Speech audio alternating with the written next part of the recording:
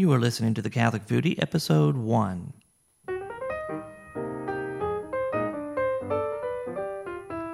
Welcome to the Catholic Foodie. My name is Jeff Young, and I am the Catholic Foodie. And you can find the Catholic Foodie at CatholicFoodie.com. And I'm very happy that you are here with me today. I don't know if you're listening to this at night or in the morning or the afternoon or what, but I'm recording this, quote-unquote, live on a Sunday afternoon, the first Sunday of Advent. And I want to share with you today what this Catholic Foodie thing is all about. I do ask your patience, though. This is the first episode, and though I am experienced somewhat with podcasting, this is the first time I'm putting this stuff together for the Catholic Foodie.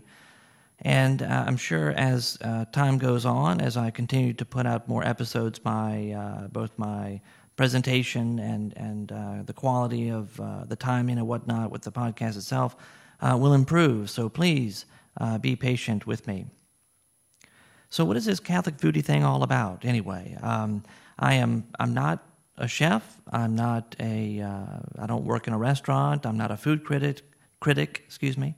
I really have no claim to professional status in the food business.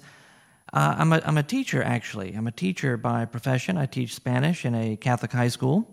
So what in the world am I doing with a podcast called The Catholic Foodie? Well, I mean, it's pretty simple. The Catholic Foodie is really about food, faith, and the goodness of God, the goodness of God's creation. And those are things that I really enjoy.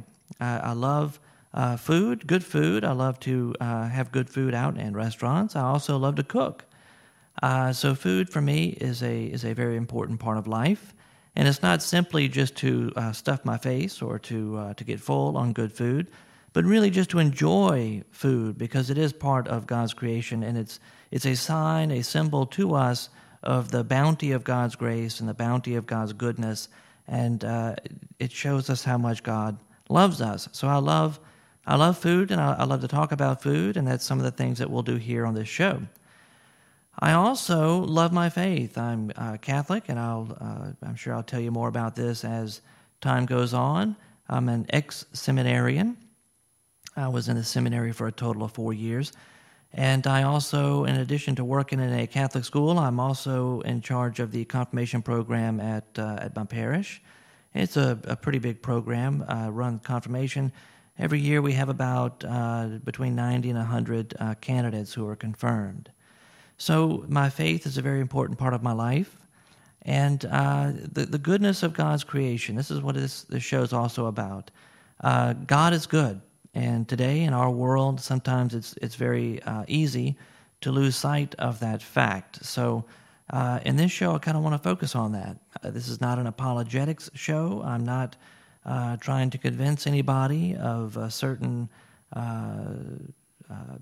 certain truth of the faith or a certain way of looking at Scripture or any kind of teaching like that, though I will talk about Scripture and talk about what we can learn about food and family and celebrations and whatnot from the Bible and also from Catholic tradition. So we will work on that, but this is not a theological podcast. This is simply me trying to share something that I really enjoy, something that I really love in my life. So I think, as I've already mentioned, that this is a totally unscripted podcast. I'm not working from a script, and so I do please ask your patience. Well, today is the first Sunday of Advent, and the Advent season, at least in my family, the Advent season is very, very important. It's a very intimate part of our lives. We take Advent seriously. We really try to celebrate the season of Advent and not just jump into the Christmas season yet. And that's a very hard thing to do, especially for practicing Catholics living in today's world. There are, Halloween, the day Halloween is over, November 1st, you've got Christmas decorations and Christmas music and whatnot playing in a lot of your department stores and your big box stores like Walmart and whatnot. And so it's kind of hard to get into the spirit of Advent sometimes. But we really try to do that. We have an Advent wreath, and we like to say prayers before our dinner, our evening meal, and we light the candle, and we will say a prayer, and we like to sing a verse of O come, Emmanuel. So we try to incorporate Advent in that way. There are certain books that we read, certain movies that we watch during the Advent season to prepare for Christmas. And of course, we take part in the Advent liturgies on Sunday. Now, as I mentioned a few moments ago, I am an ex-seminarian. I was in the seminary for a total of 4 years. 2 of those years, I lived in Mexico, studying with Mother Teresa's priests. And in the last 2 years I studied, it was actually in a seminary college run by Benedictines, and I graduated from that college. So a total of 4 years in the seminary, and I'm very used to praying the Liturgy of the Hours, and I have the 4-volume set. And every year, with very high hopes, I go and get my Volume 1, Advent and Christmas Season, Liturgy of the Hours, and I get it out, and I mark all my ribbons where they go, and I'm very excited about it, the beginning of Advent every year. I have certain prayer cards that I keep in this book, and unfortunately, my excitement, I guess, my hopefulness always kind of falters, because any of you out there who are parents, you understand that oftentimes life just happens to us. And when you have children, there's a lot more life out there to happen to you. So oftentimes I'm just too tired. I usually do this in the evening, just too tired to actually pray the Liturgy of the Hours. But I always keep that hope in sight that I can do it. So today I pulled out Volume 1, and I have it all set up, and I would like to incorporate that once again this year into my Advent program, and hopefully I can do that. But during this Advent season with this new podcast that I'm putting together, I hope to share with you also certain Advent traditions, customs revolving around food, and celebrations, perhaps family celebrations, some suggestions for you. I'd like to incorporate that into this show. And hopefully what I'm shooting for is to make this a weekly podcast. So you can check this out at CatholicFoodie.com to see if the latest episode. And it's also listed on iTunes. Just look for the Catholic Foodie. This Advent also, there is something special. In the podcasting world, Sean, the duct tape guy from the Catholic New Media Roundup, has put together an Advent calendar, an online Advent calendar. And every day during the Advent season, there's going to be a special surprise for you. So you can visit that site. And he's put together a promo for this calendar, and I'd like to play that for you right now. Ho, ho, ho! Ho, ho, ho! Merry Christmas! Merry Christmas! Ho, ho, ho! It's the most wonderful time of the year. Stop it! What? Daddy, it's not Christmas yet. It's still Advent. We forgot again! It's so easy to forget Advent! It's so easy because on October 31st, as soon as the Halloween decorations are out of the stores, Christmas decorations are in, they pipe in the carols, and it's all joy and Christmas spirits. Not only that, our neighbors put up their Christmas tree on November 7th. I thought they were members of some obscure Eastern Orthodox sect that celebrates Christmas in November. All this commercial, non-stop, 2-month celebration of Christmas has completely pushed out any sense of preparation for the joyous season of Christmas and all the wonderful traditions that go with Advent. Here at the Catholic New Media Roundup, we want to do something about that.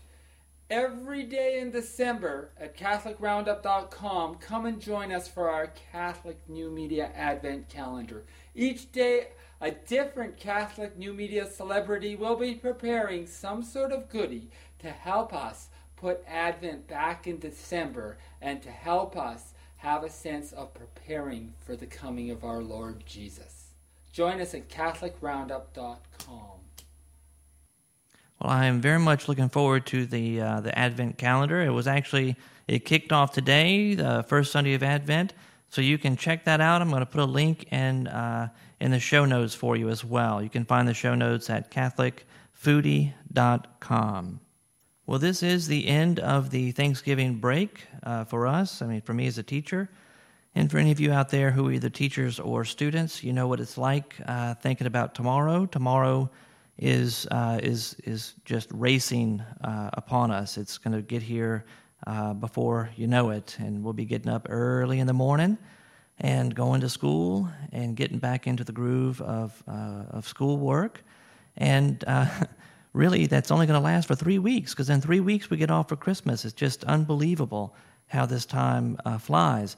Matter of fact, this is always a very challenging time as a teacher, because you know, kids are excited about Thanksgiving and they get the week off, and they come back to school and it's just 3 weeks, and they have a 2-week break after that.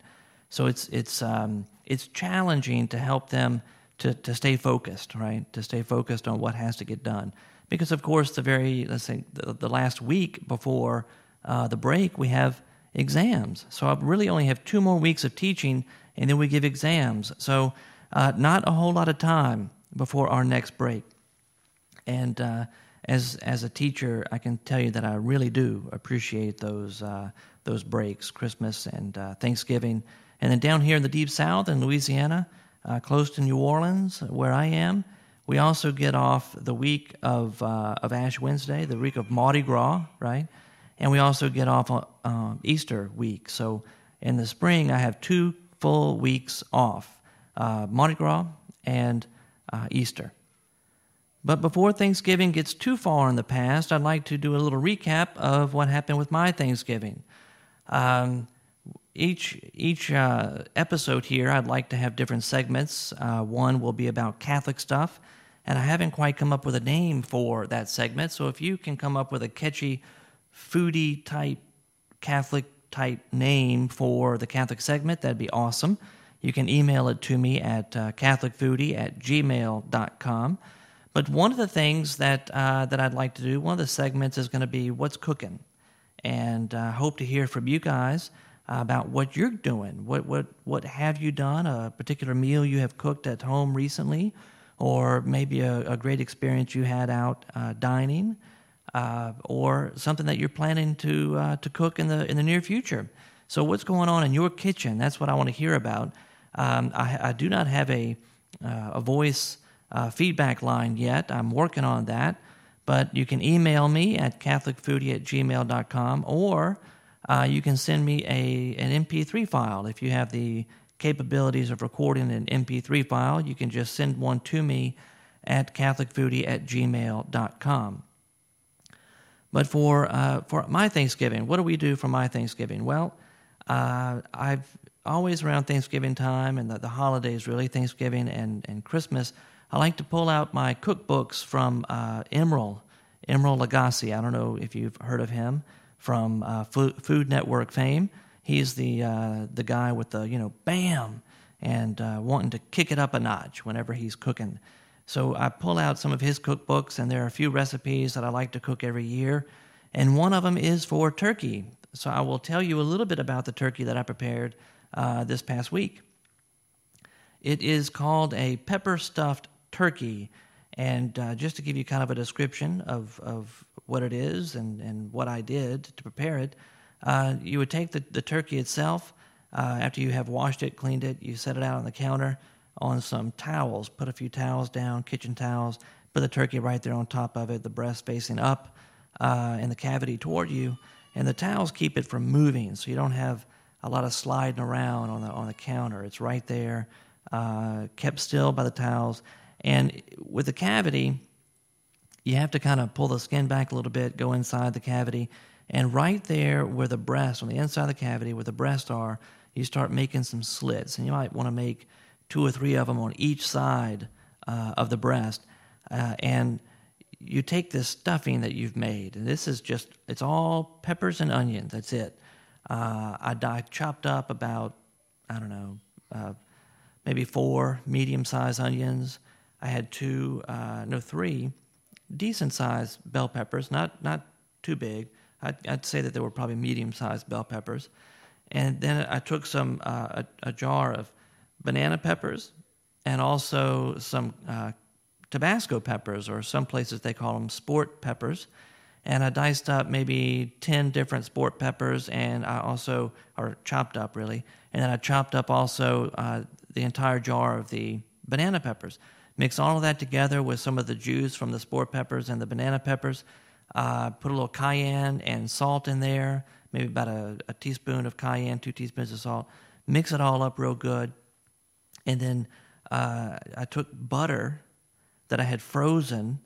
I sliced it into about a quarter inch slices, and I also had seasoned that butter with a little salt and cayenne pepper as well. Stuck in the freezer, let that get real hard. And when I was ready, after I'd made the slits in the turkey, I took the butter out and just stuffed it inside those slits as far as I could get it to go. And then I would take the stuffing of the peppers and also stuff that up into the breast as well. So you've got a lot of stuff or stuffing going up into this into the turkey breast from the inside of the turkey. Afterwards, I also lift the skin up to where I could get to the drumsticks, and I make a slit right along the side of the bone of the drumstick from top to bottom. That's both the drumsticks, and I repeat the process. I put the butter with the cayenne and salt on it, and then I also take the pepper stuffing and stuff as much of that in there as I can. I also repeat the same thing with the wings. I pull the skin back as best as possible, try to cut right there along the bone from top to bottom of that first joint, that first portion of the wing, the shoulder part, I guess you would call it, close to the shoulder. And repeat the process there too, the butter and then the pepper stuffing.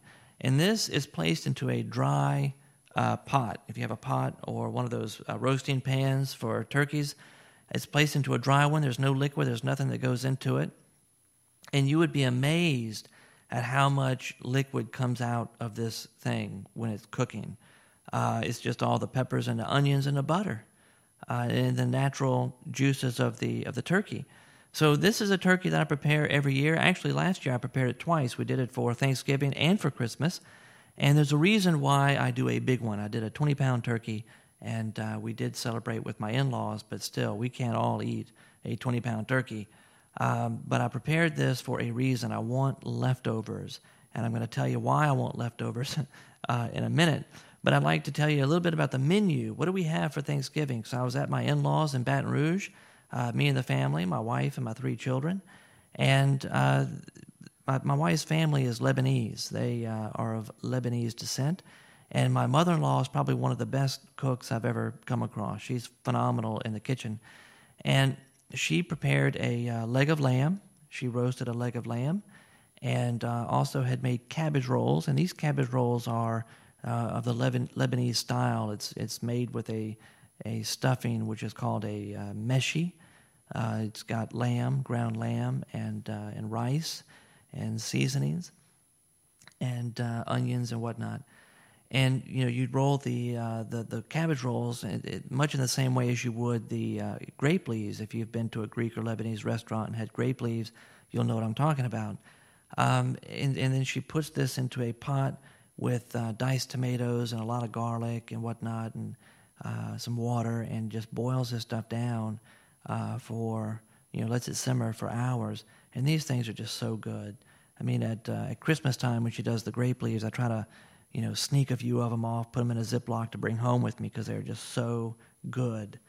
But anyway, we had the grape leaves, we had the cabbage rolls, we had the leg of lamb, cream spinach, sweet potato pudding that my wife had made, and the turkey that I made. And then I also, for the first time ever, made an oyster dressing, which I will probably talk about again closer to Christmas because it was a new recipe for me. I think it came out very well. I got good feedback from everybody else, and I really enjoyed it. I mean, oyster dressing is sort of a traditional thing in the New Orleans area, part of New Orleans culture, and so really South Louisiana overall. But I'd like to talk more about that later when I can give you more details about it. Right now, though, I would like to talk to you about the gumbo that I made.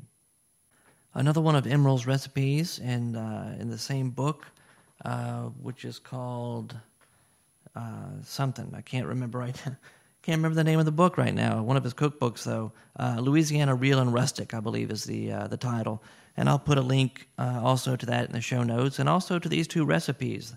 I'm sure that they are available on Food Network. Matter of fact, I did see the pepper stuffed turkey recipe on the Food Network, so I'll stick a link up on the show notes, in the show notes for that. But gumbo is a wonderful, wonderful thing, especially when it's cold. And although yesterday it was like 70-something, 76, 70, 78 degrees, something like that here in Louisiana, in South Louisiana, and the weather was just awful. It rained all day. It was my wife's birthday, and it was just a depressing day yesterday. But today's much better. It's cooler. It's probably about 55, 56, and clear skies. Very nice. And perfect day for gumbo. And gumbo is always best the second day. Anyway, a gumbo, if you don't know what a gumbo is, it's like a soup. It's a soup type thing, but it's thickened up. And there's a saying down here in Louisiana that when you're referring to cooking a gumbo, the saying is, first you make a roux. The roux is the first thing you have to start with a gumbo. And a roux is kind of hard to explain. The roux does two things. It gives the gumbo kind of a nutty flavor, and it also is used to darken and to thicken the gumbo itself, the soup, the gumbo. And roux is nothing more than oil and flour. And so you take about a cup of flour and a cup of oil, and you put it into a heavy pan or a pot, and you turn the heat to medium low, and for about 30 minutes, you stand there at the stove constantly stirring this stuff up. And I use a wooden spoon that is flat on the end. It's a flat, I don't know, there's probably a proper term for this, and I don't know what it is, but it's almost like a scraper, like a wooden scraper. It's like a wooden spatula, I guess, with no slots in it. It's just a solid piece. And I use that to kind of scrape the bottom of the pan, constantly just scraping here and there and making a little pattern. But as this oil and flour, as it cooks, it starts to get brown. At first it kind of turns a yellowish tan kind of color, and then it gets to be light brown. And anyway, you want to get it to where it's about the color of dark chocolate, but not burnt. You don't want to burn it, but kind of a dark brown is what you want. And once you make your roux, you take all of the what we call here in Louisiana the Trinity, right? You've got your onions, your bell pepper, and your celery, which you've already chopped up. You've got that all set aside. And when you get ready to, when your roux is ready, then you take all of these veggies and you throw them into the roux. You mix it up real good, stir it up real good. And what that'll do for about 5 minutes or so is it kind of softens those veggies, and your onions become kind of translucent, and then you're ready to start adding some of your stock. And normally I would have made a stock for the gumbo, but this year I didn't do that. Instead, I took some of the bones, like the leg bones and the wing bones, big bones that wouldn't fall apart in the gumbo. I took them and threw them into the gumbo to let them cook and give it a little added flavor instead of making a stock. But then you can put water into the roux and the veggie mixture, and I do a lot of a cup of oil and flour, so it's a pretty good roux, pretty good sized roux, and I use a lot of veggies. And so when I put the water in, I put a good amount. I think I probably put, 4, 8, 12 or 16 cups of water. I mean, probably 16 cups of water I put in there. And it's all going to cook down, all right? It's going to cook down. But I put all that water in there, and I also had some andouille sausage that I had put in I have a 120-year-old, or probably older than that, 120-year-old Dutch oven, right? Cast iron Dutch oven that I got from my grandfather a while back. And I took some andouille sausage and kind of cook that down in the Dutch oven. And I wanted to do that too because I'm really trying to season this thing. And so what I did is I had the sausage, which I prepared beforehand, and I added that into the veggie mixture with the roux just before adding the water. So you put that water in there and you let it cook. Right, you got to bring it to a boil. I added a bunch of the turkey that I had taken off the bones, kind of deboned that whole turkey, threw the turkey into the gumbo, and bring it to a boil. You let it boil for about 5 minutes and turn it down. Let it simmer for hours.